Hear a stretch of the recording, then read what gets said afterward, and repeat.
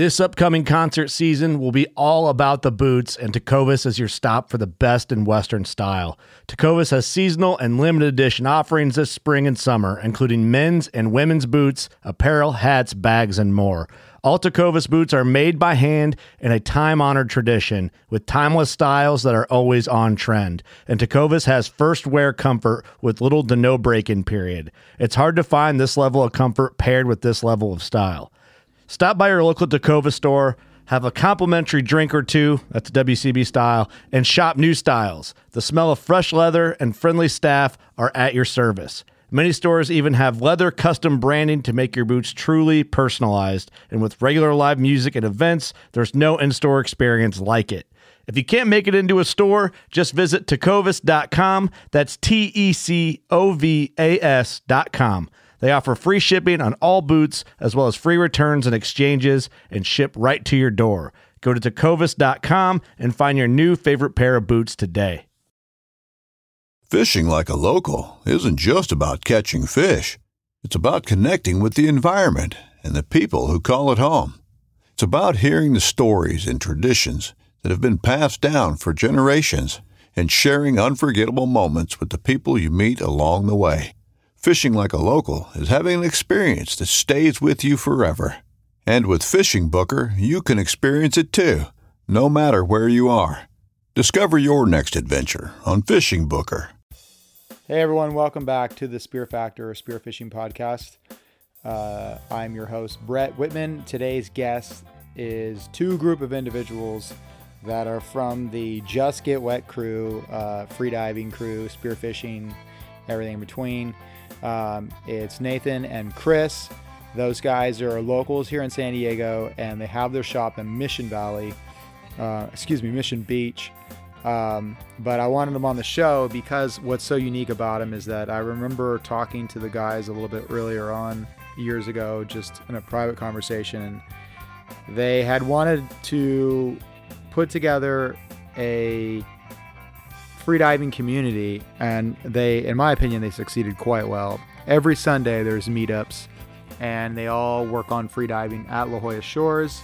So if you're ever interested in something like that, there's a group of really knowledgeable, really safe freediving instructors all meeting up at around 8 o'clock in La Jolla Shores to do group diving, and they also do spearfishing courses.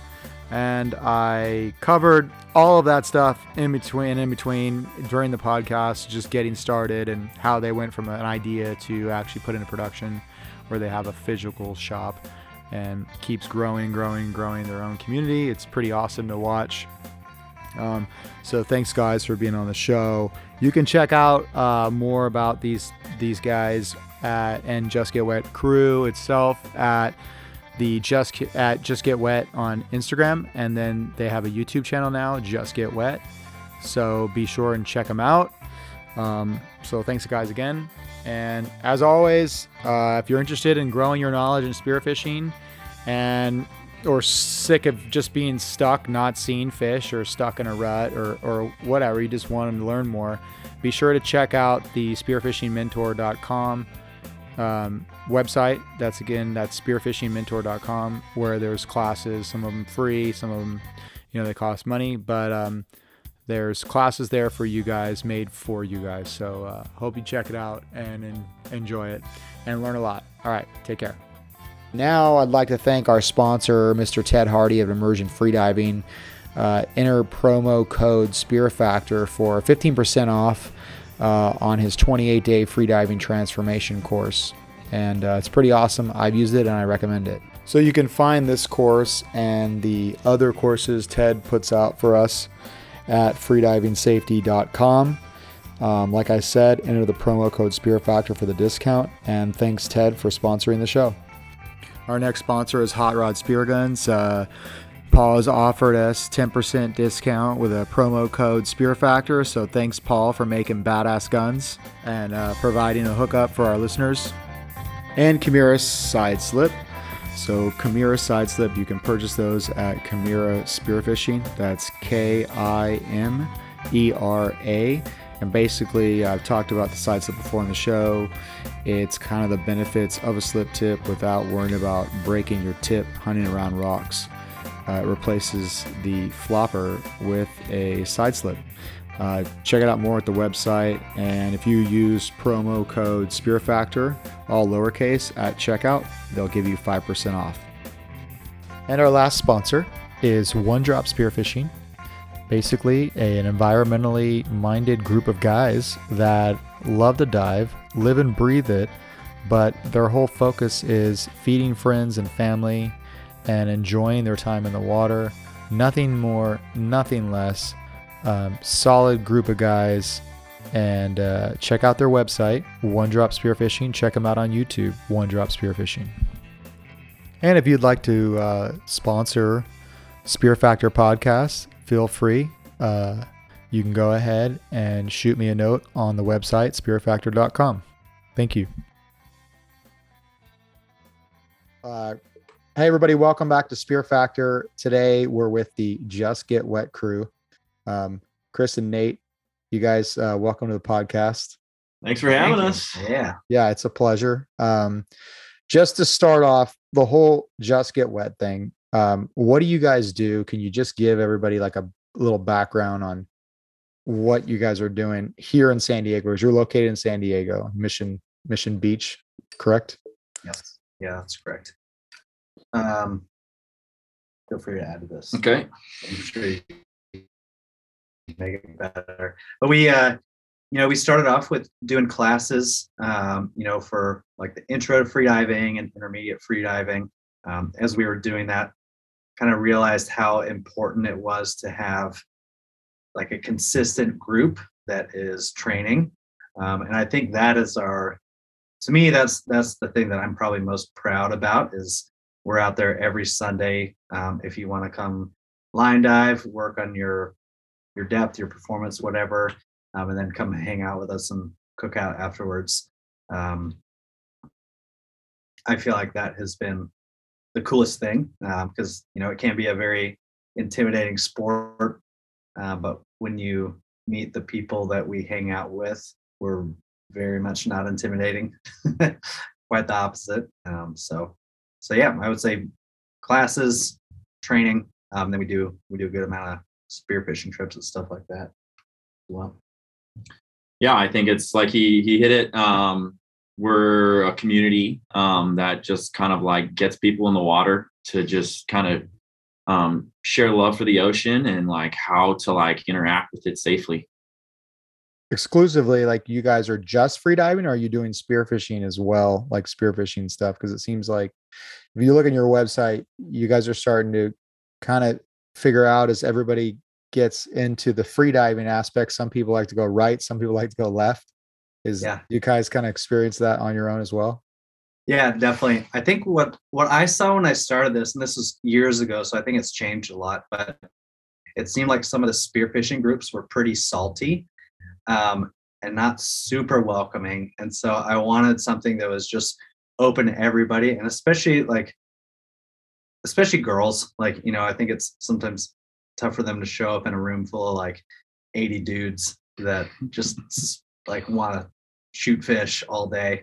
And so that's what kind of started it. And I think I was more interested in the freediving specific part. But now that we have more people coming through the class, they want to do spearfishing stuff. So we're working on building that out. But yeah, getting there. Yeah. I think I kind of found the two at the same time, and I think I've always done both equally.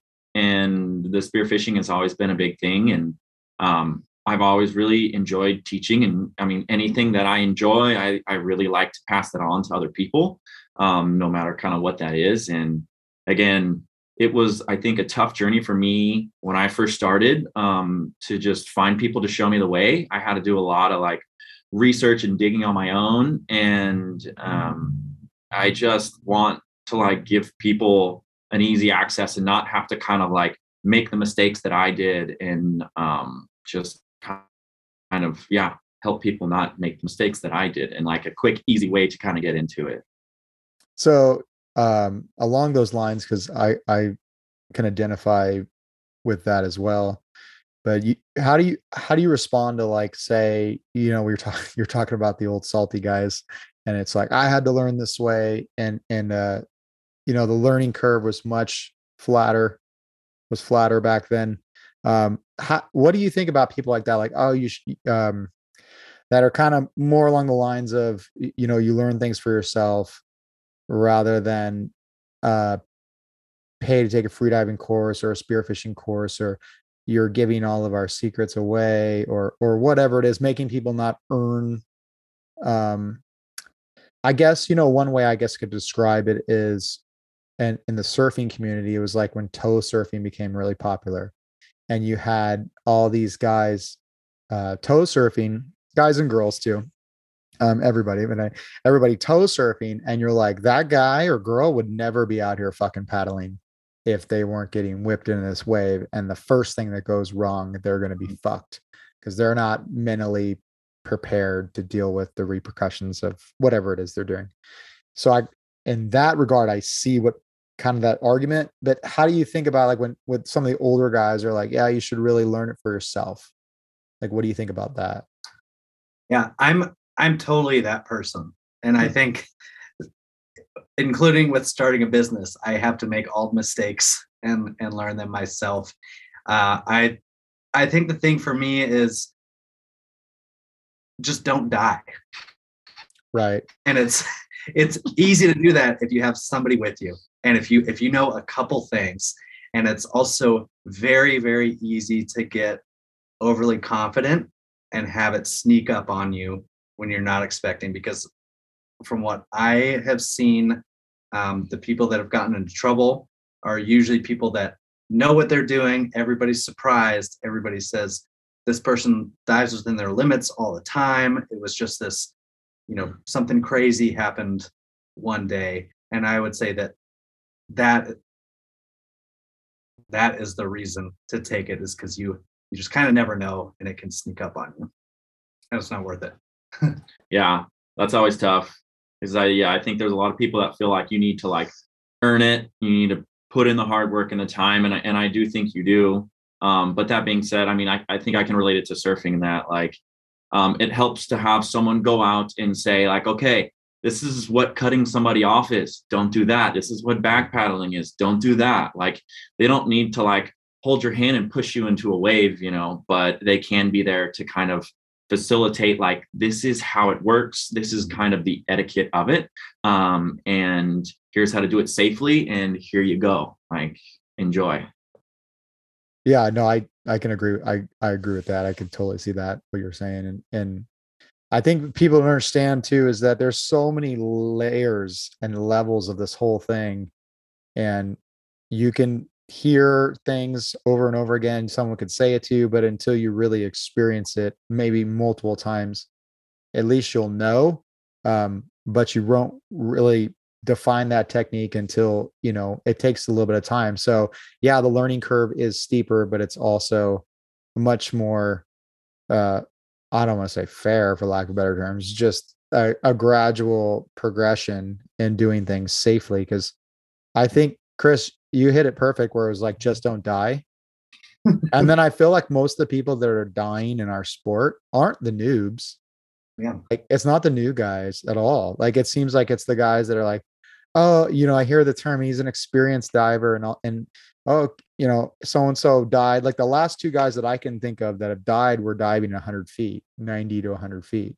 Yeah. And this is where I guess the old salt kind of comes out, where I'm like, what the fuck are you doing diving to 90 to 100 feet by yourself? That's fucking stupid. And again, now I say that generalization, I'm not, but it's terrible, because that is such a serious thing.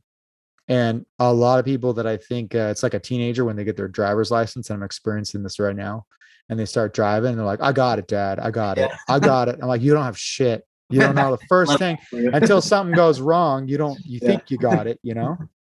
And I kind of feel like with spearfishing, it gets like that, where guys are like, diving at like 90 feet. And I know another guy, a younger kid, he was doing that. And it's like, man, every 33 feet, everything gets more and more complicated. And it's like, we were doing some diving in Guam, free diving, and my buddy was doing like hangs at 100 feet. And one day he came up and had an LMC, and it was like the randomest thing. And I think it really rattled him because he didn't have an explanation why it happened, because he did everything, but it's like, that's that moment where if you're diving by yourself, spearfishing by yourself, you're done, and it's just done. So I think that's the frustrating thing. And it's kind of the argument that a lot of old timers do say too, as far as like, don't do freediving courses. You're giving someone enough rope to hang themselves, essentially.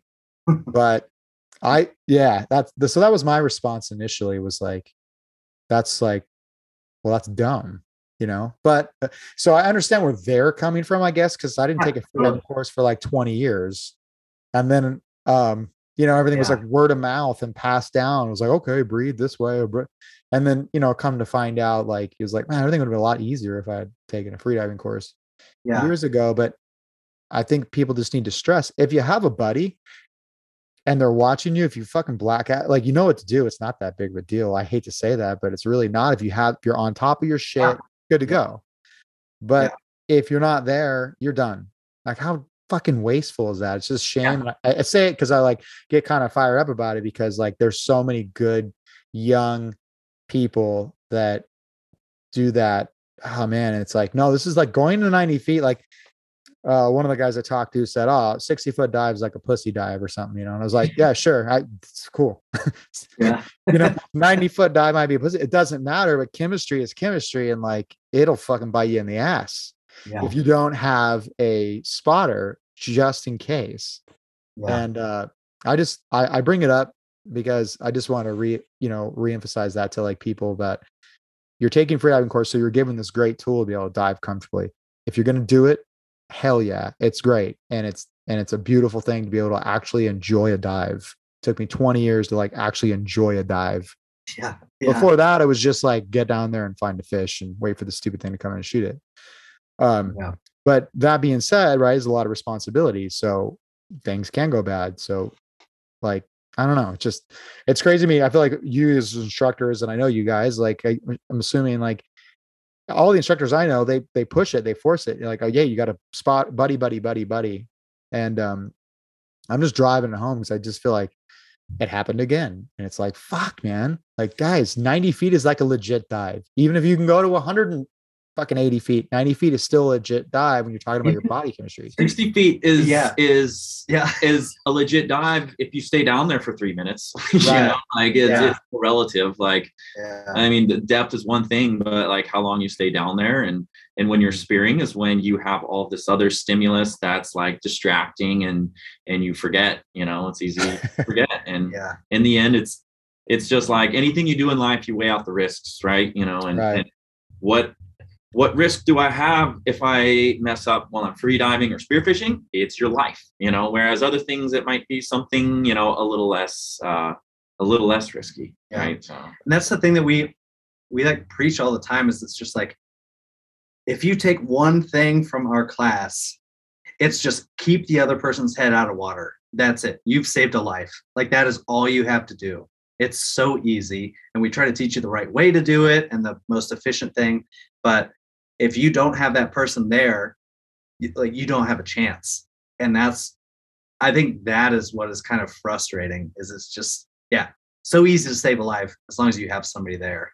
And the other thing with the line diving is, I think a lot of people think it's kind of lame, or just, aren't into it as much, but it is the chance where you can tell somebody, hey, I'm really going to push my limits, but I know that you're going to be there to safety me. And if anything happens, you've got me. And when you get to that edge, it feels different and it looks different for everybody. There's not like a cookie cutter, like, you're going to see this and you're going to feel this, and this is how you know. And so I think you do have to be in an environment where you can push that edge and find out what it looks and feels like for you, so that when you are out, spearfishing or doing whatever with a buddy, of course, you can see those things coming ahead of time. You're already familiar with them, and you no, this isn't just some random thing. This is like my key to, get back to the surface. Yeah, that's a beautiful point though, as far as line diving, and you can push yourself, because really everything else you can deal with, right? You get squeezes, it sucks. You can deal with it so much, but if your head is not above the water, you're done. Like everything else we can kind of deal with, but I did love line diving for the simple reason of that. It's what you're talking about, is like, okay, being really into spearfishing, it's like the line diving thing was new to me. And then it was like, okay, how if I was going to hunt at 70 feet, how would I do this? I know I can go to 70 feet, no problem. But I want to hunt there. I want to try to do a hang. So let me go to 70 feet, and then you just build yourself up. And I love the fact that you can kind of, in a very structured environment, rehearse that dive, like what it would be like if you were hunting on a reef at 70 feet or 80 feet or whatever it was. But you can rehearse that for yourself, whatever depth you want. And like you said, when you're sitting there in 3 minutes on the bottom, but I know for me personally, it's like go down 65 feet, 70 feet. I can sit there for a minute on the bottom. Why? Because I've done it over and over. And I know, like, it's just, it helps you relax too, because you've already rehearsed it and you're comfortable and like, yeah. No, good stuff. But now that we beat the safety horse to death, like, which I know, maybe I'm getting older. So I'm like, I've got to be safe, kids. But as far as running, how do you guys run? Okay. So Just Get Wet, you guys run free diving programs and spearfishing programs out of your store in Mission Beach. Yeah. What program, like PFI, what program do you guys follow? Do you guys follow exclusive program, or do you take a little bit from everything? And what kind of courses do you offer? We teach the Molchanov's curriculum. The first class I took was PFI. I got certified as a FII instructor under Martin Stepanek, which is amazing and very difficult.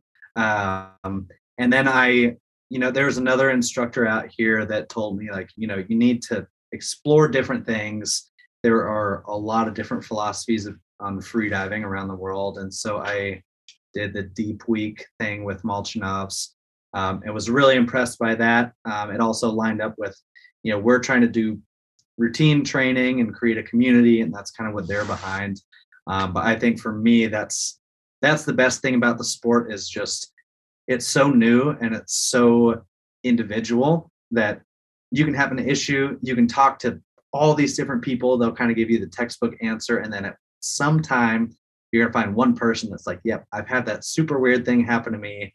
I did this really weird thing and it worked, and it just clicks. And I think that's what's kind of exciting about the sport right now, is there are guidelines for sure, but there's not a set formula. So that was one of the reasons that we started working with Molchanov's. So we teach, we're starting to do a Discover freediving course, which is 20, 30 feet. It's basically advanced snorkeling.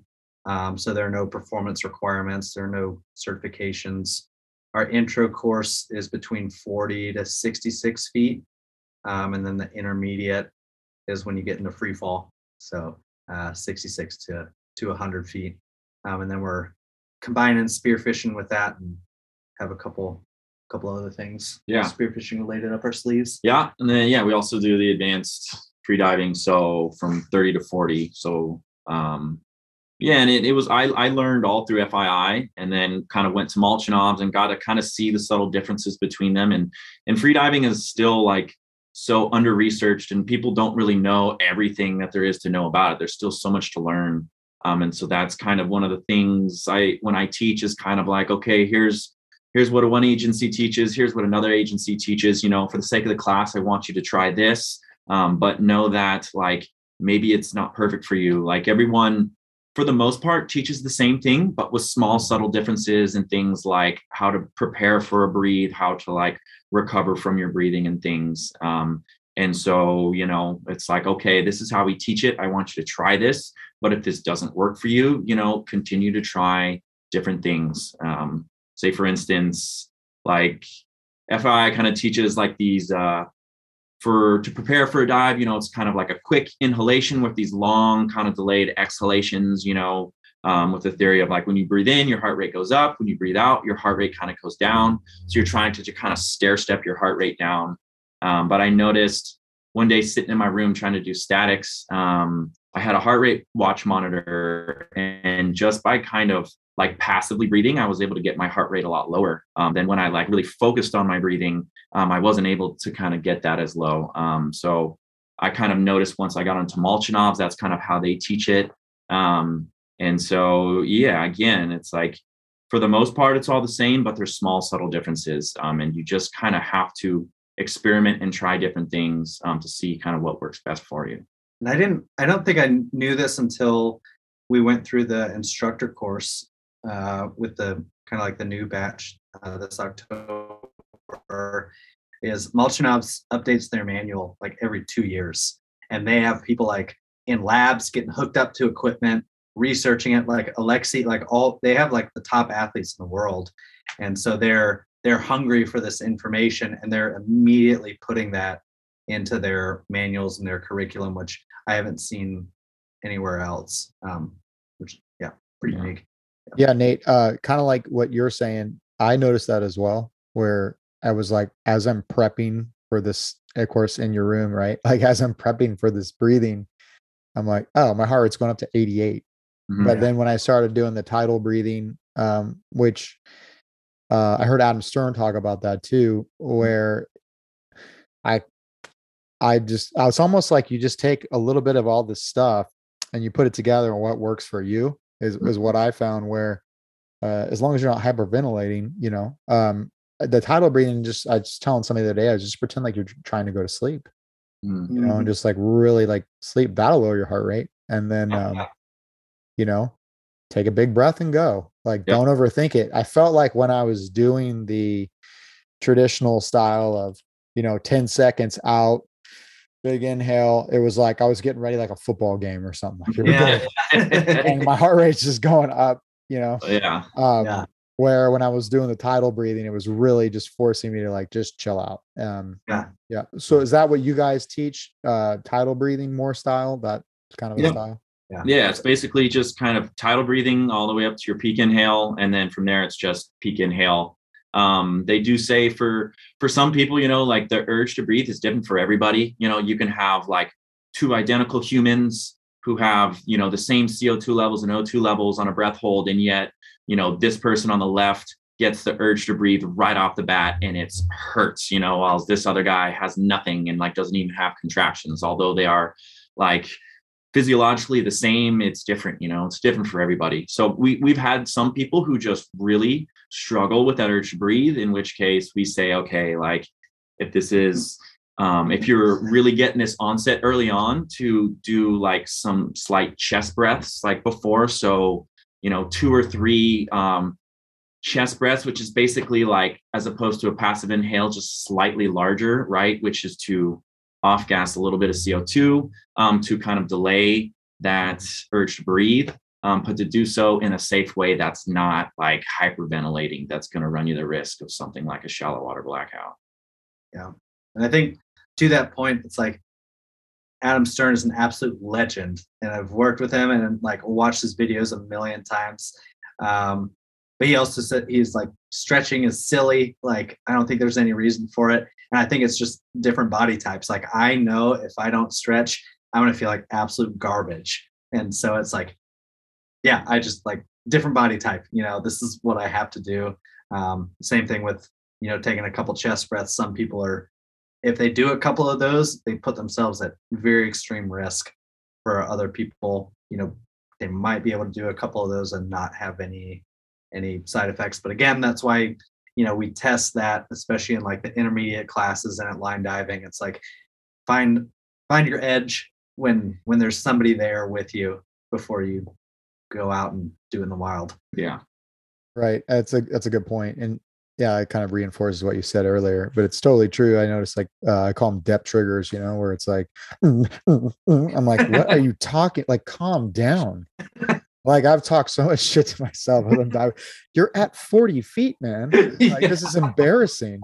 And but what I realized too, a lot of it is I hadn't been stretching at all.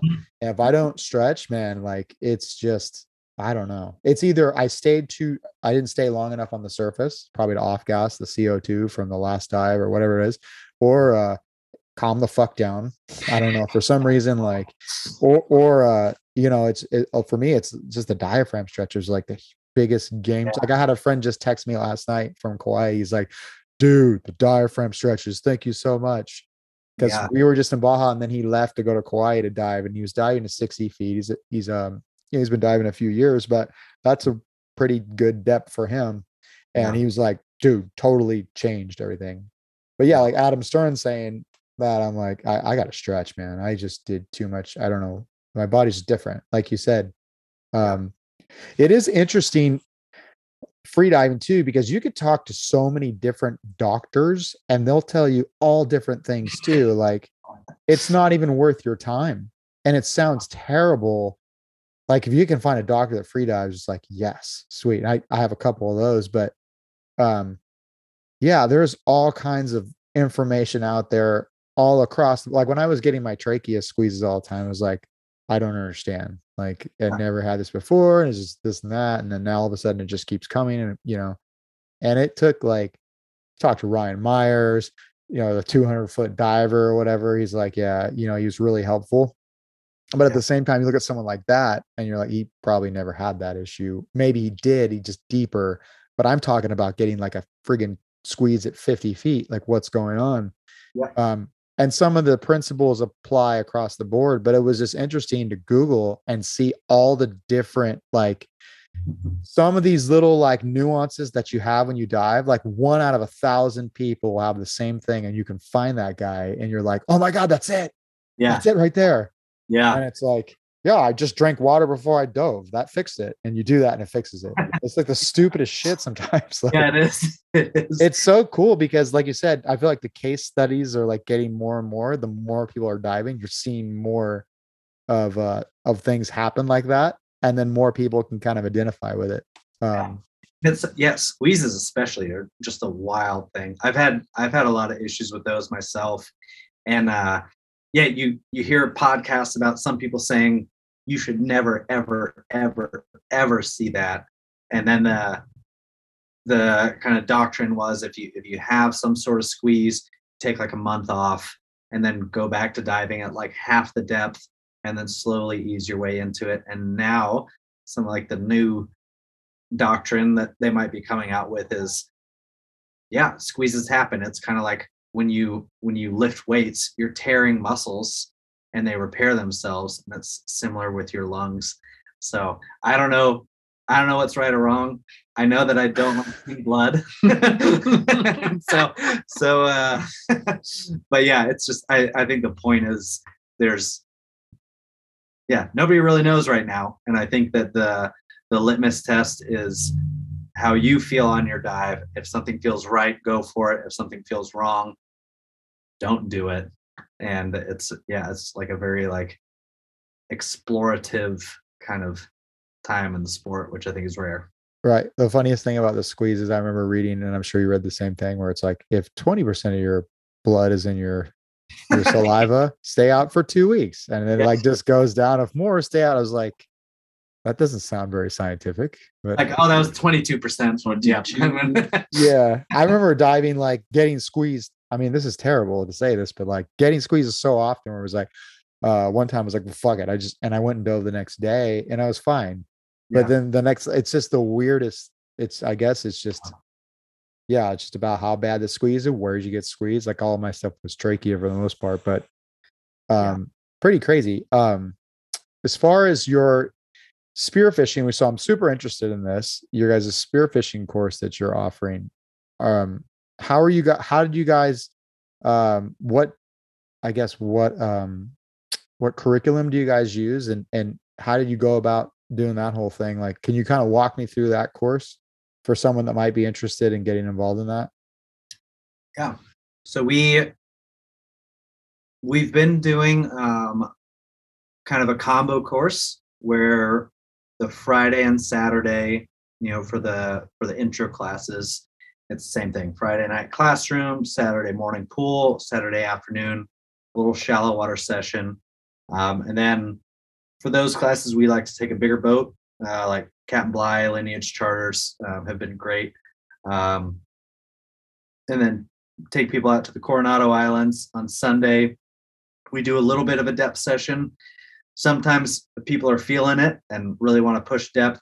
Sometimes it's, you feel a little bit exposed. So we can basically call it a warm-up session, and then we just go start hunting. And that's what I think is really cool, is just watching people's comfort in the water improve throughout the day. The Coronados are great for that, because if you want to dive in 10 feet, you go over here. If you want to dive in 40 feet, you swim 10 feet this way and you're in 40 feet, and it's usually pretty clear water. So we try to, on the boat ride out, we'll give a lot of instruction on spearfishing etiquette, how to load the gun, spearfishing safety, what you're looking for, hunting techniques, and then we'll be diving with you and kind of giving you pointers throughout the day. Yeah, normally you kind of jump in the water, kind of have like 2 people or so kind of per person, and then it normally starts with kicking around and just being like, okay, that's a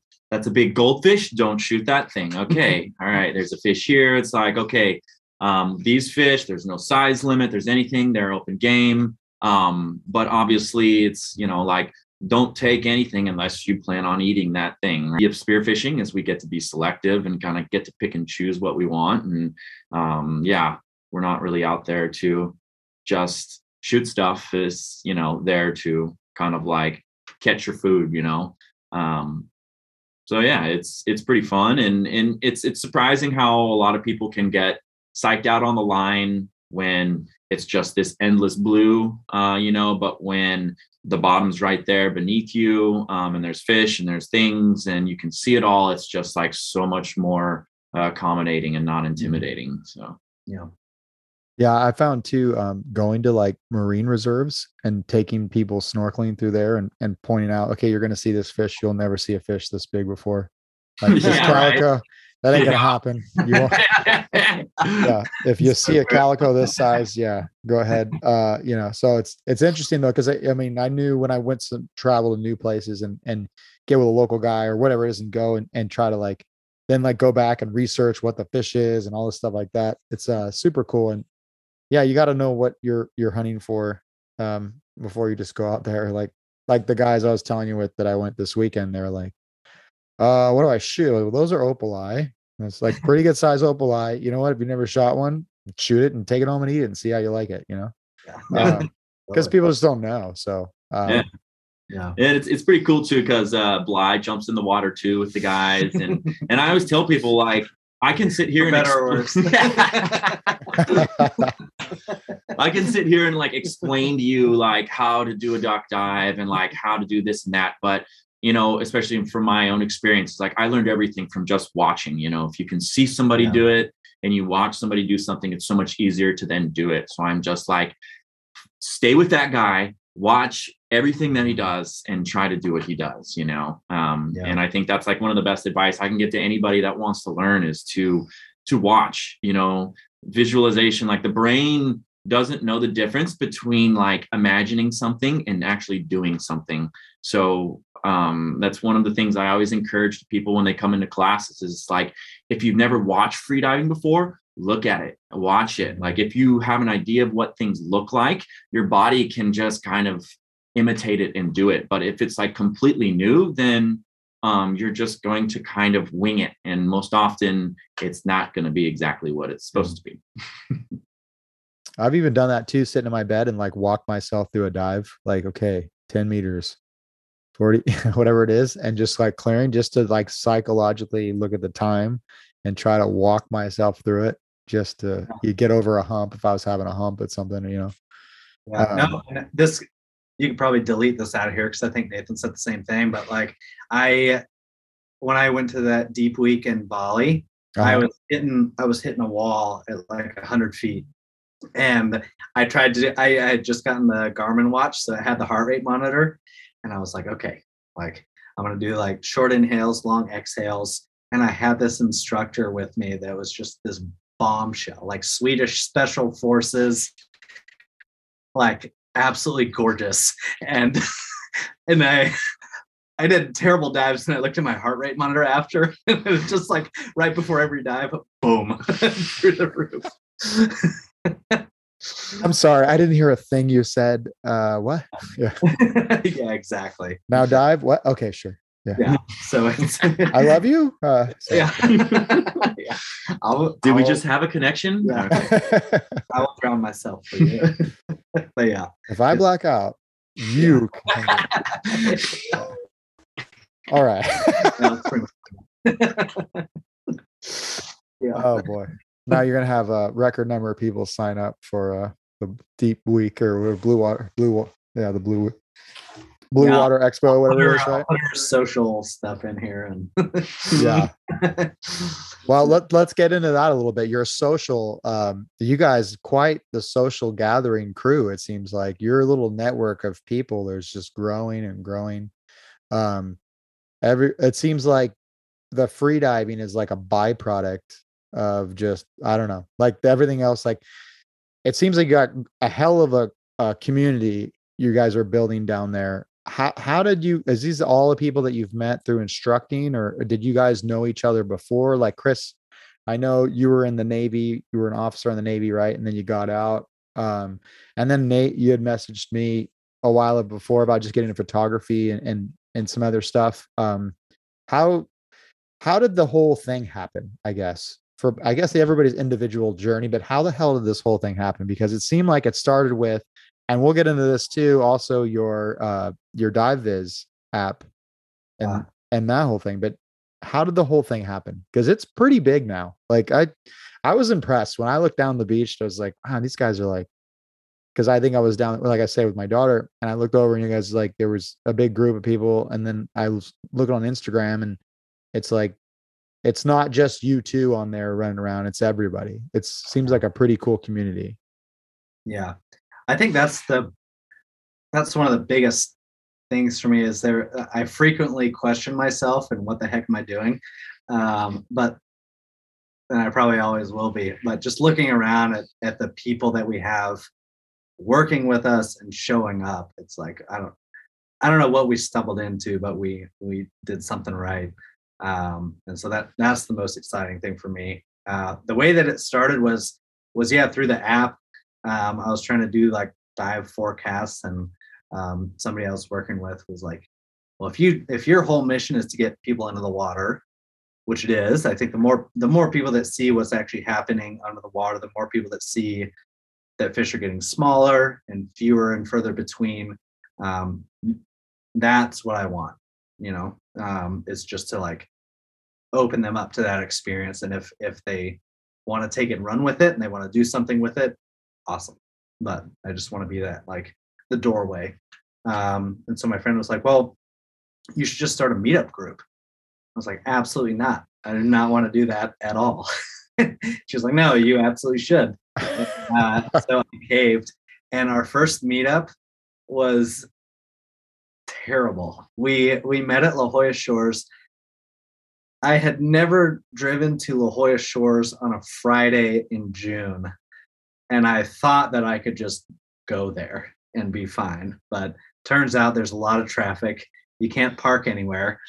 And so I was late to my first event. We had like 15 people show up, and it was pretty choppy that day too. And so I had surfed, I had dove, and I was like, all right, we're just going to get our gear. We're going to go out here. Didn't give people any pointers on like how to get into the water. So people are losing fins, masks, their children crying. It was just like the whole thing went up in flames. But we ended up going out there and snorkeling and came back. And afterwards, we all regrouped and like had a beer. And everybody was so excited. And I was like, okay, everybody just wants the beer. Like, it's like, as long as you get in the water, you get a beer afterwards, we're good. And yeah, from there, it just kind of grew. And And then people started asking a lot of questions about free diving. I was like, man, I haven't taken a class in like 10 years. I should probably know what I'm doing. And so Martin was in town, and I signed up for his class, got my butt kicked. And then, just started teaching it as kind of a side gig. And as I was teaching, I saw like how cool it was to have, like I love our Sunday things at La Jolla Shores, where you have people that are taking the class. You have people that might be interested in freediving but are intimidated, so they'll come for a hot dog and maybe go snorkel, but they get to talk to the people in the class. And I don't know, it just makes it less, intimidating, or it makes it more accessible. And then that went on for a little while. Then in 2020, COVID happened, and it just like blew up. I think people were looking for anything to do. I got really burnt out. So I hassled Nathan, and he helped me start teaching classes. And just kind of grew from there. I think, we've managed to find an awesome band of misfits that hang out and dive with us. So it's always, I enjoy it. When you need mealtime inspiration, it's worth shopping Kroger, where you'll find over 30,000 mouth-watering choices that excite your inner foodie. And no matter what tasty choice you make, you'll enjoy our everyday low prices, plus extra ways to save, like digital coupons worth over $600 each week. You can also save up to $1 off per gallon at the pump with fuel points. More savings and more inspiring flavors make shopping Kroger worth it every time. Kroger, fresh for everyone. Fuel restrictions apply. Yeah, it's cool because there is no like freediver type. We have people of all ages, of all walks of life, from just every kind of person and personality that you can imagine. And I think none of these people would normally ever be in the same room or talk to each other. And we all come together, and we all kind of share this common bond, and we are all just as tight as glue. It's like it's funny how I don't know. I think the ocean and diving can just kind of just create this common bond between people and bring people together. And there's something to say about the post-dive high when you get to just like your body goes through this crazy dive adaptation, and then you come back up and you just feel in a way that you've never felt. And when you get to like come back up and share that with people, it's like I knew from the first moment I hit neutral buoyancy that I would never be the same ever again. And that's kind of how I found Chris. Was I was working on a project in Hawaii, and I had a day off, and somebody basically taught me how to equalize and ran me kind of through a crash course on free diving. And I did some diving, and then was just hooked, and came back to San Diego, bought all my gear, quickly realized that San Diego is not Hawaii, and kind of started this uphill battle of kind of learning how to dive out here and deal with the conditions. And so I was spearing and stuff, but I never really got to like get that feeling that I got on a line to pursue depth. And so I just started looking all over online of like, who does line diving? Nobody does. And then I found Chris, and was just like, hey, I'm going to take a class, and I think that was one funny thing is that like I had already hit like 100 feet before I ever took a class. And he's like, all right, you got to take this first class, and it caps off at like 20 meters at 66 feet. And I was kind of like frustrated at that at first. It's like, I can already like do 100 feet. Like, why the heck do I need to take this class? But I knew that I basically needed to take the class for insurance reasons to like come out and dive on the line. So I was like, okay, that's what I got to do. But I roped in a bunch of my friends that I had been trying to like come dive with me. So I brought a couple friends in, and that was like one of the greatest takeaways from the class was like the safety that I learned, and to know that like these people that I dive with on a regular basis, like they've got my back to basically do anything, like to do what's right in case something goes wrong. And the amount of comfort that brought me was huge. I mean, you can be a world-class diver and you can do all the safety right, but if your buddy doesn't know it, it really doesn't do anything for you, So I took away so much from that class of just like having the comfort of knowing that all right, this is my buddy and he's got my back. So here's one thing you mentioned, buddy, and we're talking about somebody always watching your back, but obviously California is not Hawaii. And do you have any tips or recommendations, or have you found anything that works better than others when you're diving and it's, poor visibility or it's hard, just in general, when the guy drops, as soon as he goes past, 20 feet or whatever, he just disappears? Do you guys have any tips for something like that? I think you probably got more. I'll say I would say having a float line helps a lot. Also, just knowing what their capabilities are. Like, what's their normal bottom time? Like, are they going to be diving for a minute and a half, or like this guy, like 6 minutes? People come out and train with us and they're like, is he dead? I'm like, no, it's just Nathan. But just knowing that and having that like knowledge of each other and each other's capabilities and what you're normally doing. And then I would say, if you can get yourself, whether it's through a class or line diving or pool training with a buddy or with us or whatever, like to that point where you're on your edge, that adds a ton of value. So I think, one, your buddy knowing what you're typically capable of, and then you being underwater and knowing, wow, usually I can stay down here for 2 minutes, but I've been down here for 45 seconds and I'm already feeling this thing that is usually my warning signal. Maybe something's off. Maybe I didn't get enough sleep last night. Maybe I'm not hydrated, whatever it is. Just like, yeah, having that knowledge on both sides. I don't think there's I don't know if there's a perfect answer. I think we all have friends like Nathan here that it's like, 3.5. Did he just black out sitting in the prone? Or like, we had a friend like that, and I was like, it was so, like, I remember sitting down and tapping like, hey, and he turned around and he was like, yeah, what's the problem? I'm like, hey, all right, dude. Just checking. Wow. Like literally pushing 4 minutes, man. Like, holy crap. And he's like, hey, how come I couldn't go down any deeper? I was like, that was a 100-foot float line. He was pinned out. That's why you couldn't go down deeper. Oh, I had no idea. Oh, like, fuck you, man. Because that ain't me, dude.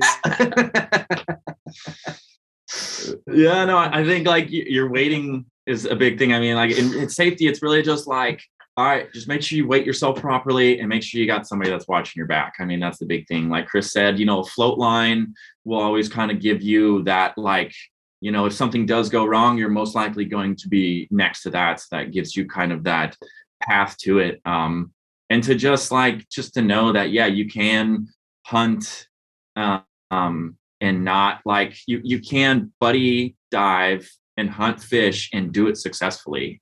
I remember like the first time I went out like white sea bass hunting with some friends, I jumped in the water. They're like, don't get near me. You stay away from me and don't scare my fish. I was like, oh, okay, yeah, yes, sir. And I was like, okay, so this is how I do this, and then, yeah, like took some classes and realized that's kind of sketchy. And then, I've got some like good buddies I love to dive with, like Nate Wells and Brandon Zeke, like, and it's totally like our hunting has like proved that 100% wrong. And that like the reason I've landed fish is because we were buddy diving and communicating after each dive and like saying like, all right, what'd you see? I'm seeing this, like top surface. No, it's like, actually you should try the bottom. Oh, okay. I haven't been diving to the bottom. Let's try that. And then like I connect. So yeah, I think like it's people that say like trying to buddy dive and spearfish like is going to decrease your odds of catching fish. I would 100% say that's false.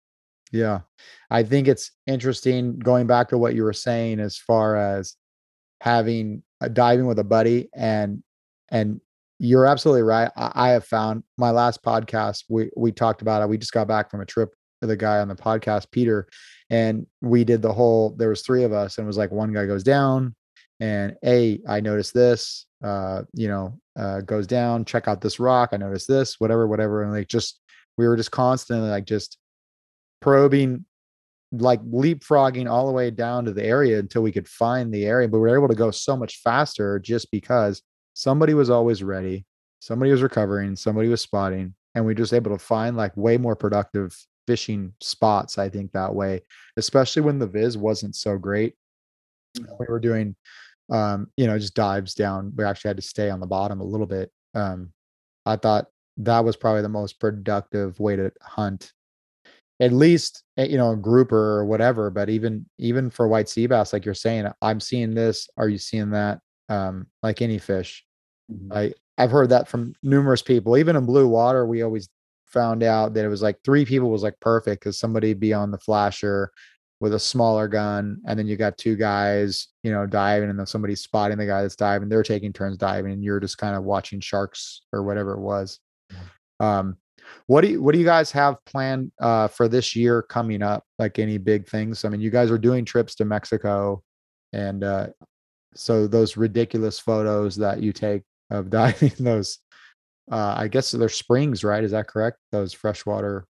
Yeah, basically a cenote. Yeah, it's just kind of like these freshwater pockets in Mexico. So yeah, we're gonna go back to Mexico in the fall, in October, and kind of do our traditional cenote trip, which is awesome, just because it's just kind of like the perfect storm for free diving. They're protected. There's no current. They're not exposed. The water's crystal clear.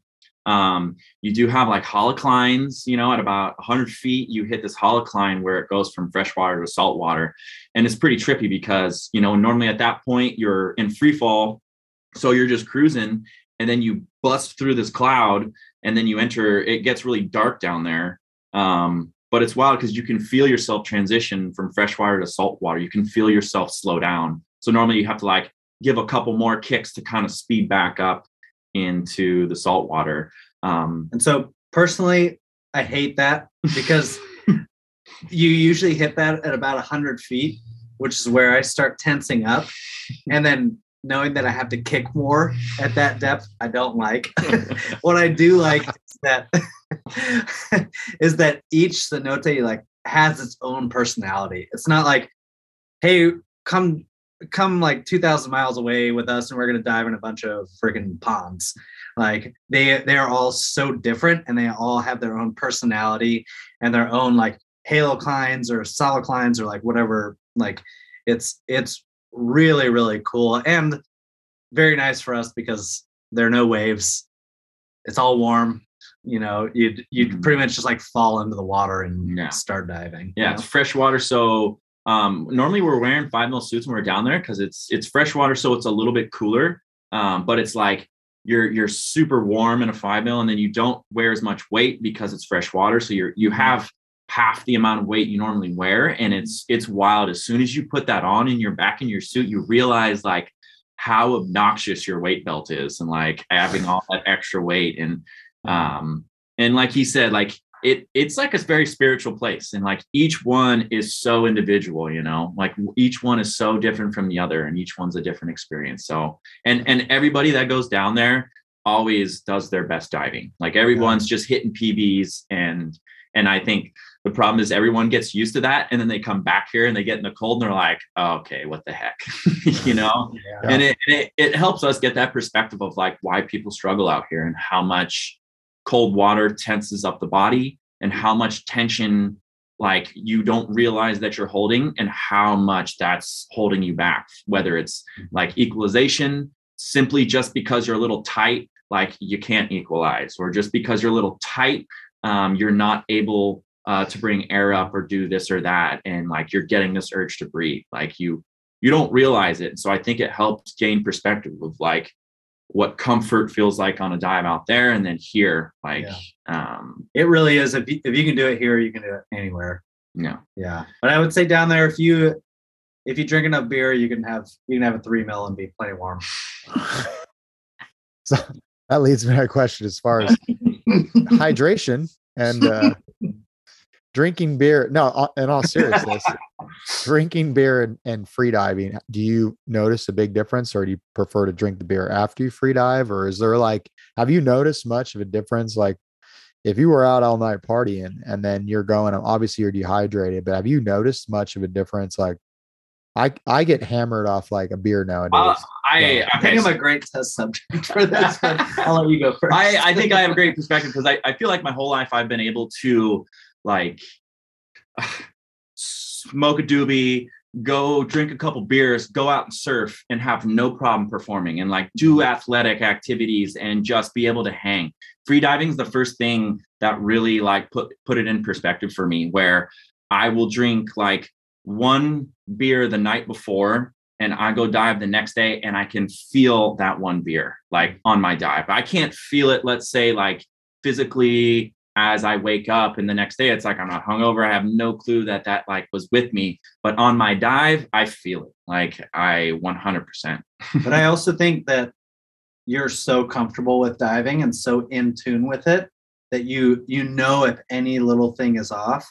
I know that I've seen other people that are maybe not as experienced and can have like, again, it's a fine line. You can have like 1 or 2 drinks and it kind of like calms their mind down, Relaxes them. you're able to relax more. Yeah, I think diving hungover, would never recommend that to anybody. But I don't know. And in general, like probably wouldn't recommend it. But I think for like beginners, it's like, yeah, if you have like a mimosa or 2 and you go dive, like it's not going to kill you. But yeah, I think on paper, like it's not going to help you, right? But we always say free diving is 90% mental and the other 10% is in your head.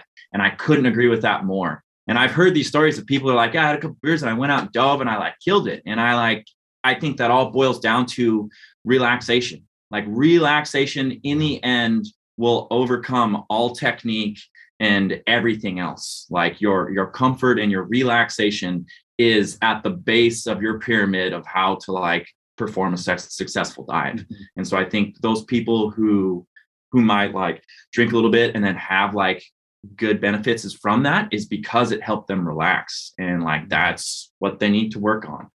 Right. Yeah, I agree with that. That's a fair assessment, I think. So it works good on podcasts too.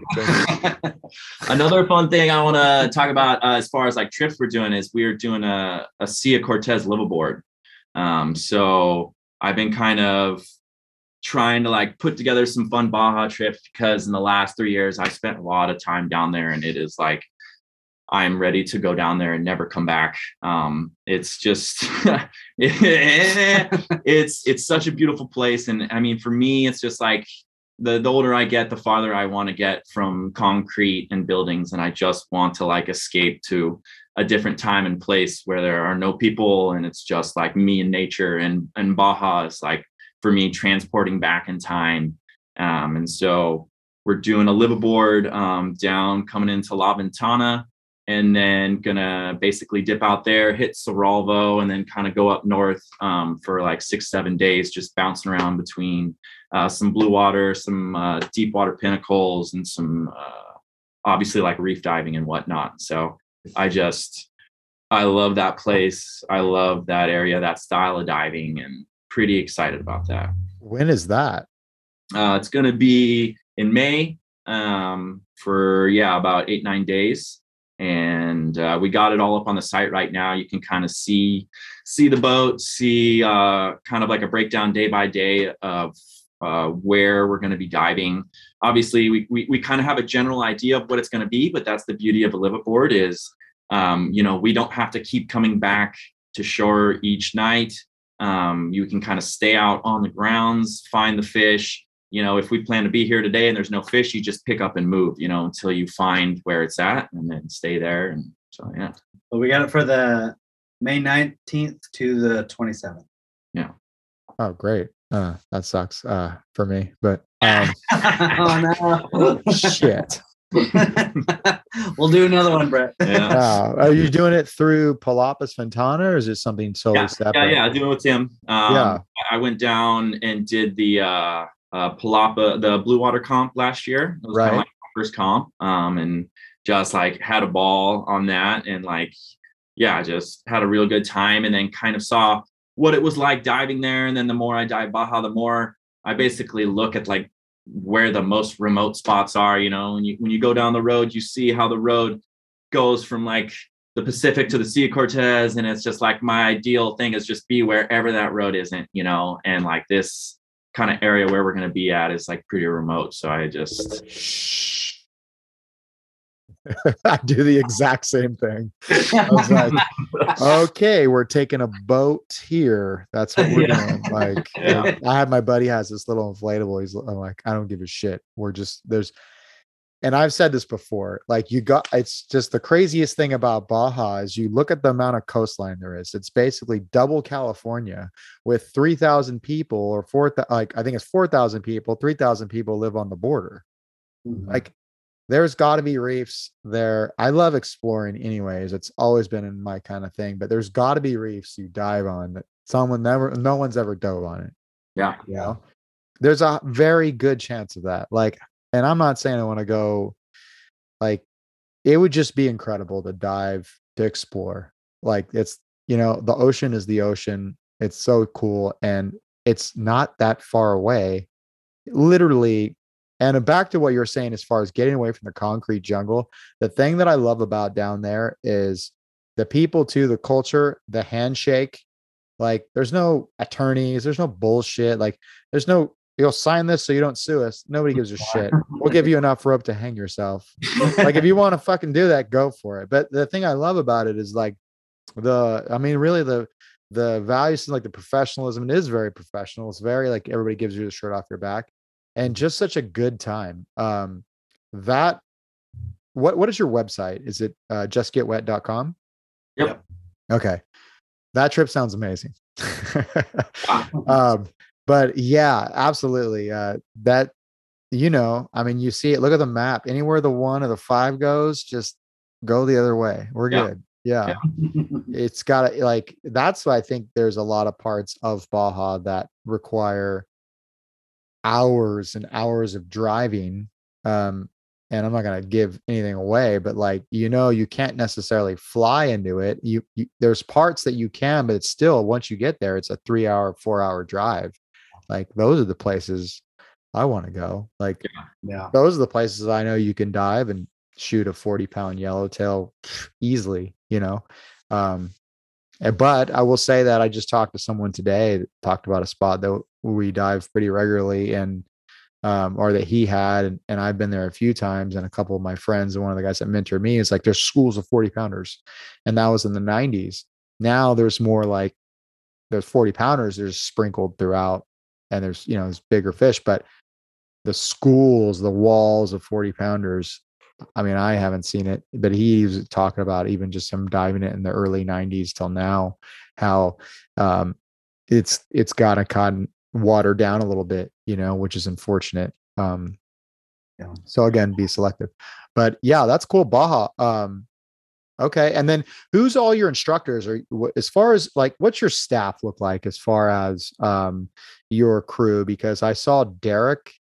I've messaged him. I think he lives in Ocean Beach or something, but yeah. And I've been meaning, I know he goes to go to the Spear Shack a lot with Mark, but I've never actually got a chance to link up with him, and I've chatted with him so much, but I know he kind of took it and ran too, as far as, is he an instructor now with you guys, or? Yeah, he assists with us a lot. He's helped us run a ton of classes and a ton of training, and a lot of these like spearfishing shore tours and some of the trips to the Coronados as well. But yeah, he's put a lot of time into it, working with Mark, and I think he's linking up with Captain Bly.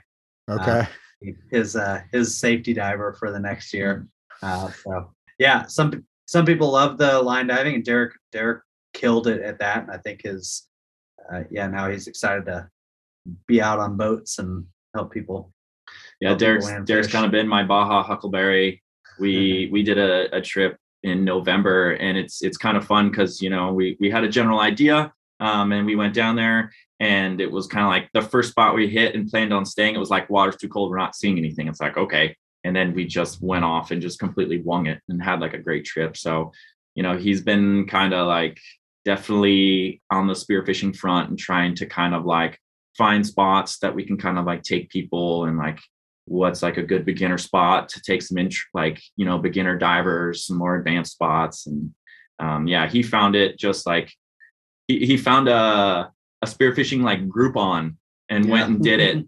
And then it was just basically what I like to say, down the rabbit hole, which I feel like we all kind of have this one experience where you just get hooked, and then like you just kind of pursue it, and has been just kind of with us since then. So yeah. And I think for the rest of the staff, like what I love is that everybody has such different backgrounds, and a lot of them are, pretty much all of them are doing it part-time.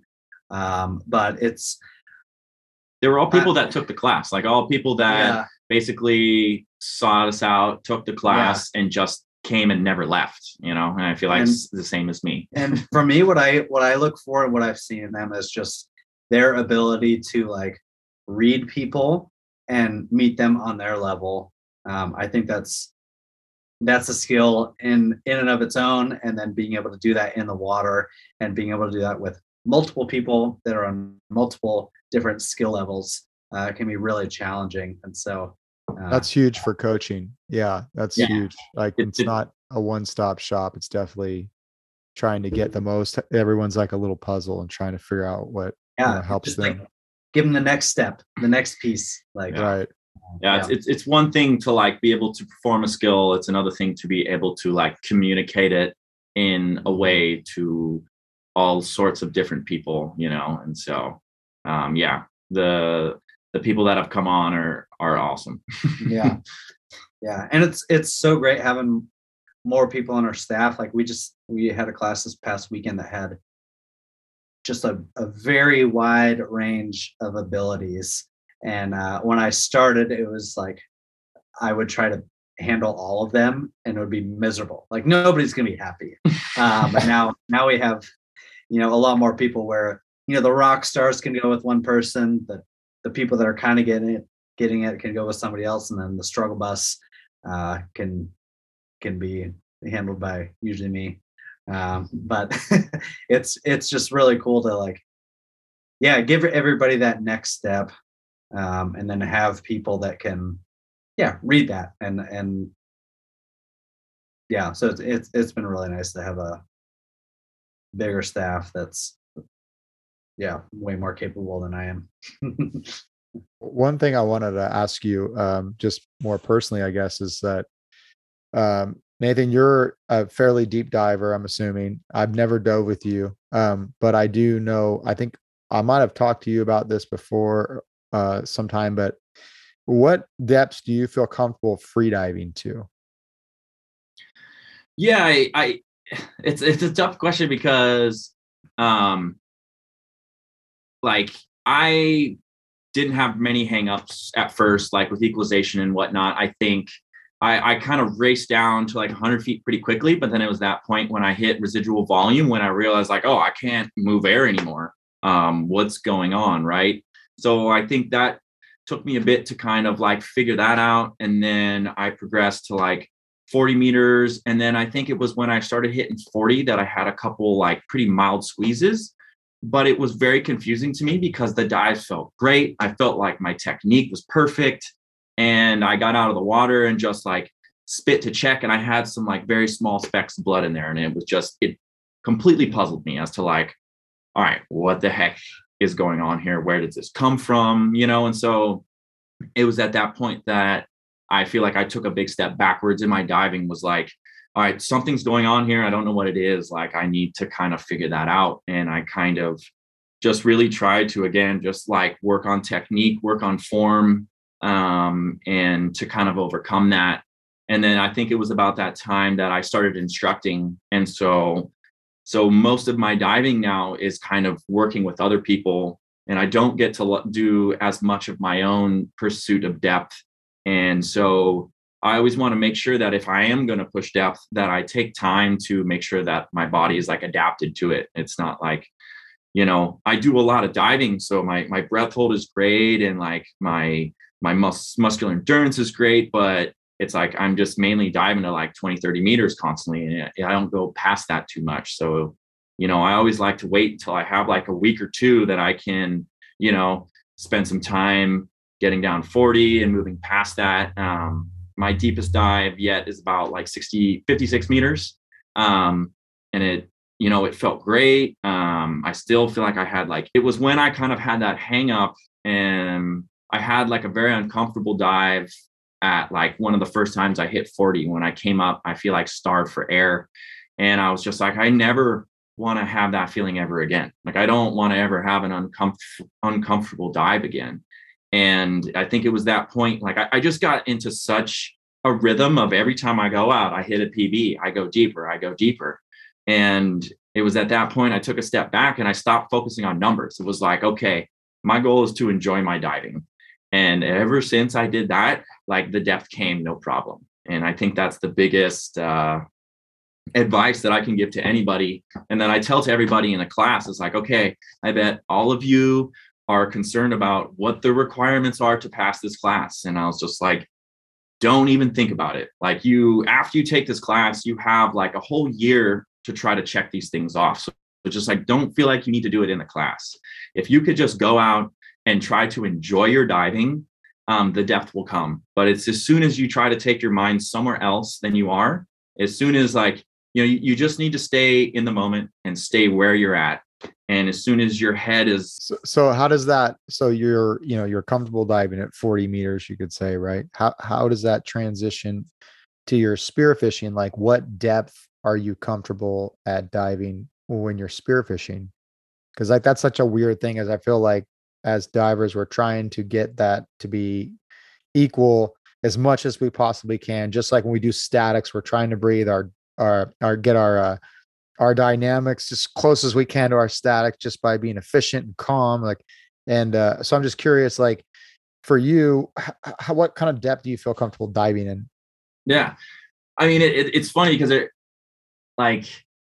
my free diving, I approach so differently than my spearfishing. With my free diving, I do a nice, pretty big, powerful duck dive. And when I start kicking, my kicking is pretty powerful. And I try to kind of maintain a specific speed that's maximizing efficiency. Whereas when I'm spearfishing, I slow everything down. I try to do my duck dive and I kick in a way that is not aggressive. It's the fish are always watching you. So you just always have to think that. And so my dive is very different. My dive is so much more slower, and I go into free fall so much earlier. And so normally it equates in a much, much longer dive time. So it looks very different. And it also depends on how well I'm training, if I'm not training and I haven't been diving a lot, I'm going to dive completely different than if I'm at peak performance. I think when I was at the Blue Water Comp, I was feeling pretty good. And so that was the first time that I started maxing out my float line at 100 feet. And, dive times kind of going up into 2 towards the 3 minute range and stuff. And so that was, but again, it's getting into free fall at 30, 40, 50 feet, and then just slow-mo sinking down to 100 feet or so. So I feel comfortable getting down to 100, but again, it's very situational of how I feel at that time, how much I've been training. Yeah, that's kind of a good point. What you're talking about is slowing everything down.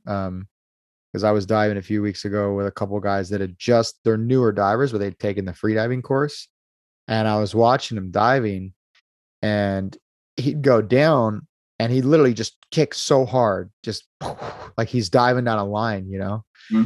And I was like, whoa, but it kind of caught me off guard. I was like, hey, I'm not a great diver or anything, but maybe you should slow down a little bit.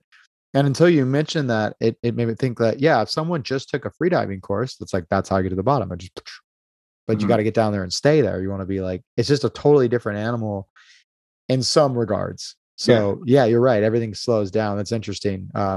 Yeah. Cause I think especially in the beginning, everybody's so anxious and nervous. They just want to get to the bottom. And it's I got to scream down there, get down, touch the bottom of that line and come back up. Mm-hmm. Well, diving, spearfishing especially, it's no, it's not so much depth. That's one thing, but it's the quicker, like you said, that you were getting a free fall, and then you can kind of assess the situation as you're dropping. Even half the time you could shoot fish before you even get to the bottom, especially grouper, I guess. But yeah. mean, that's the mindset that we want people to have line diving too. It's just like being relaxed. And like I tell people, it's like whenever you hit that point of tension or just like, oh, how much further do I have to go? Whenever you look towards the bottom, 9 times out of 10, the result is going to be like, oh, fuck. I have to go this much further. Like it's never good. and so just like that is beautiful. Yeah. Like, that is so true. I was just even replying to myself. Fuck. Yeah. How deep am I? Fuck. Yeah. And so it's just like, just tuck your chin,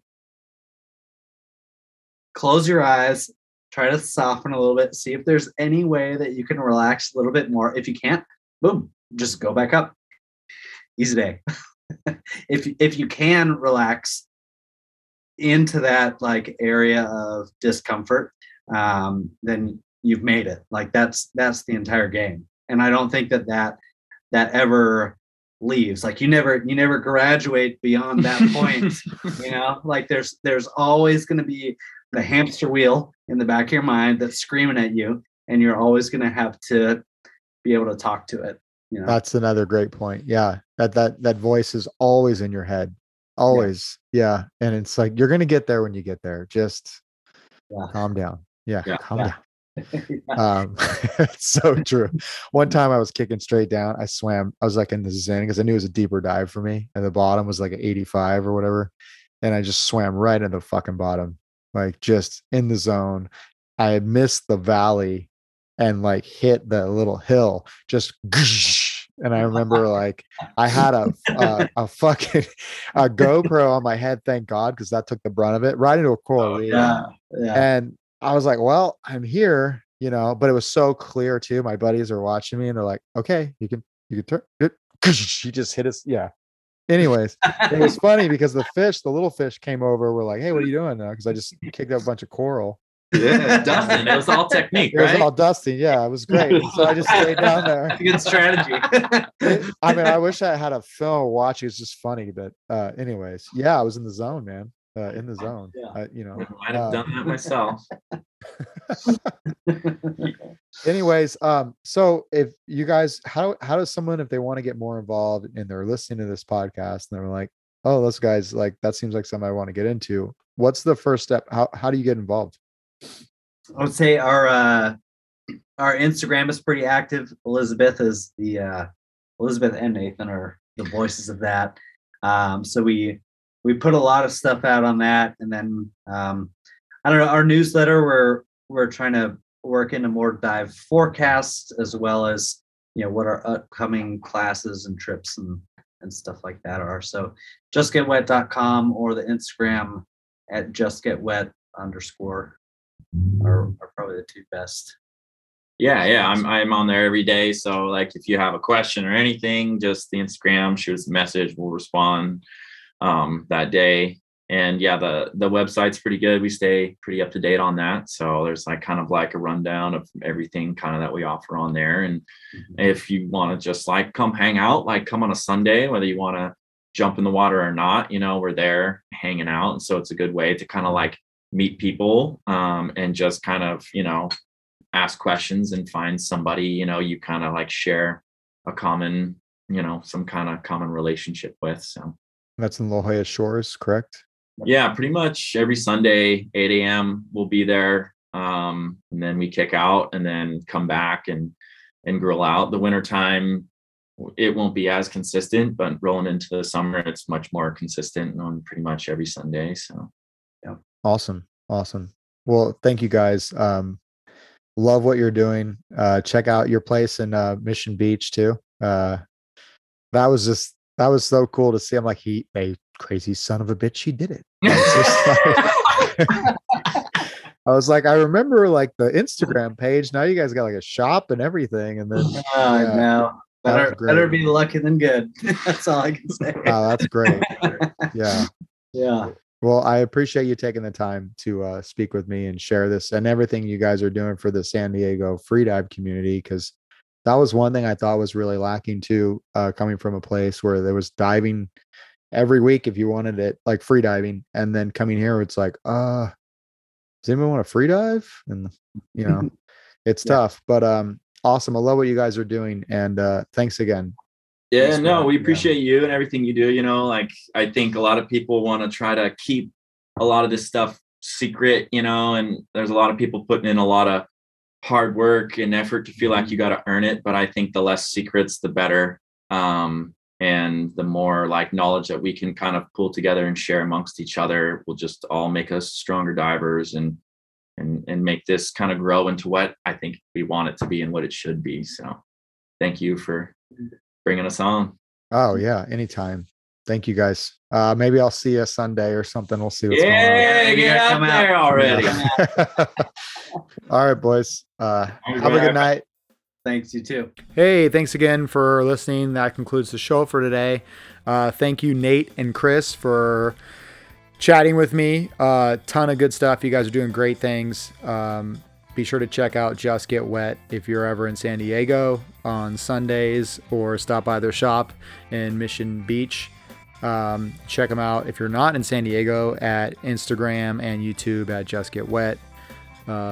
Just really good guys doing great things and building a hell of a community here in San Diego. So thanks, guys.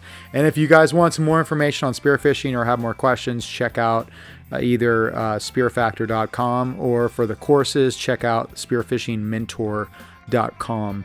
All right, take care.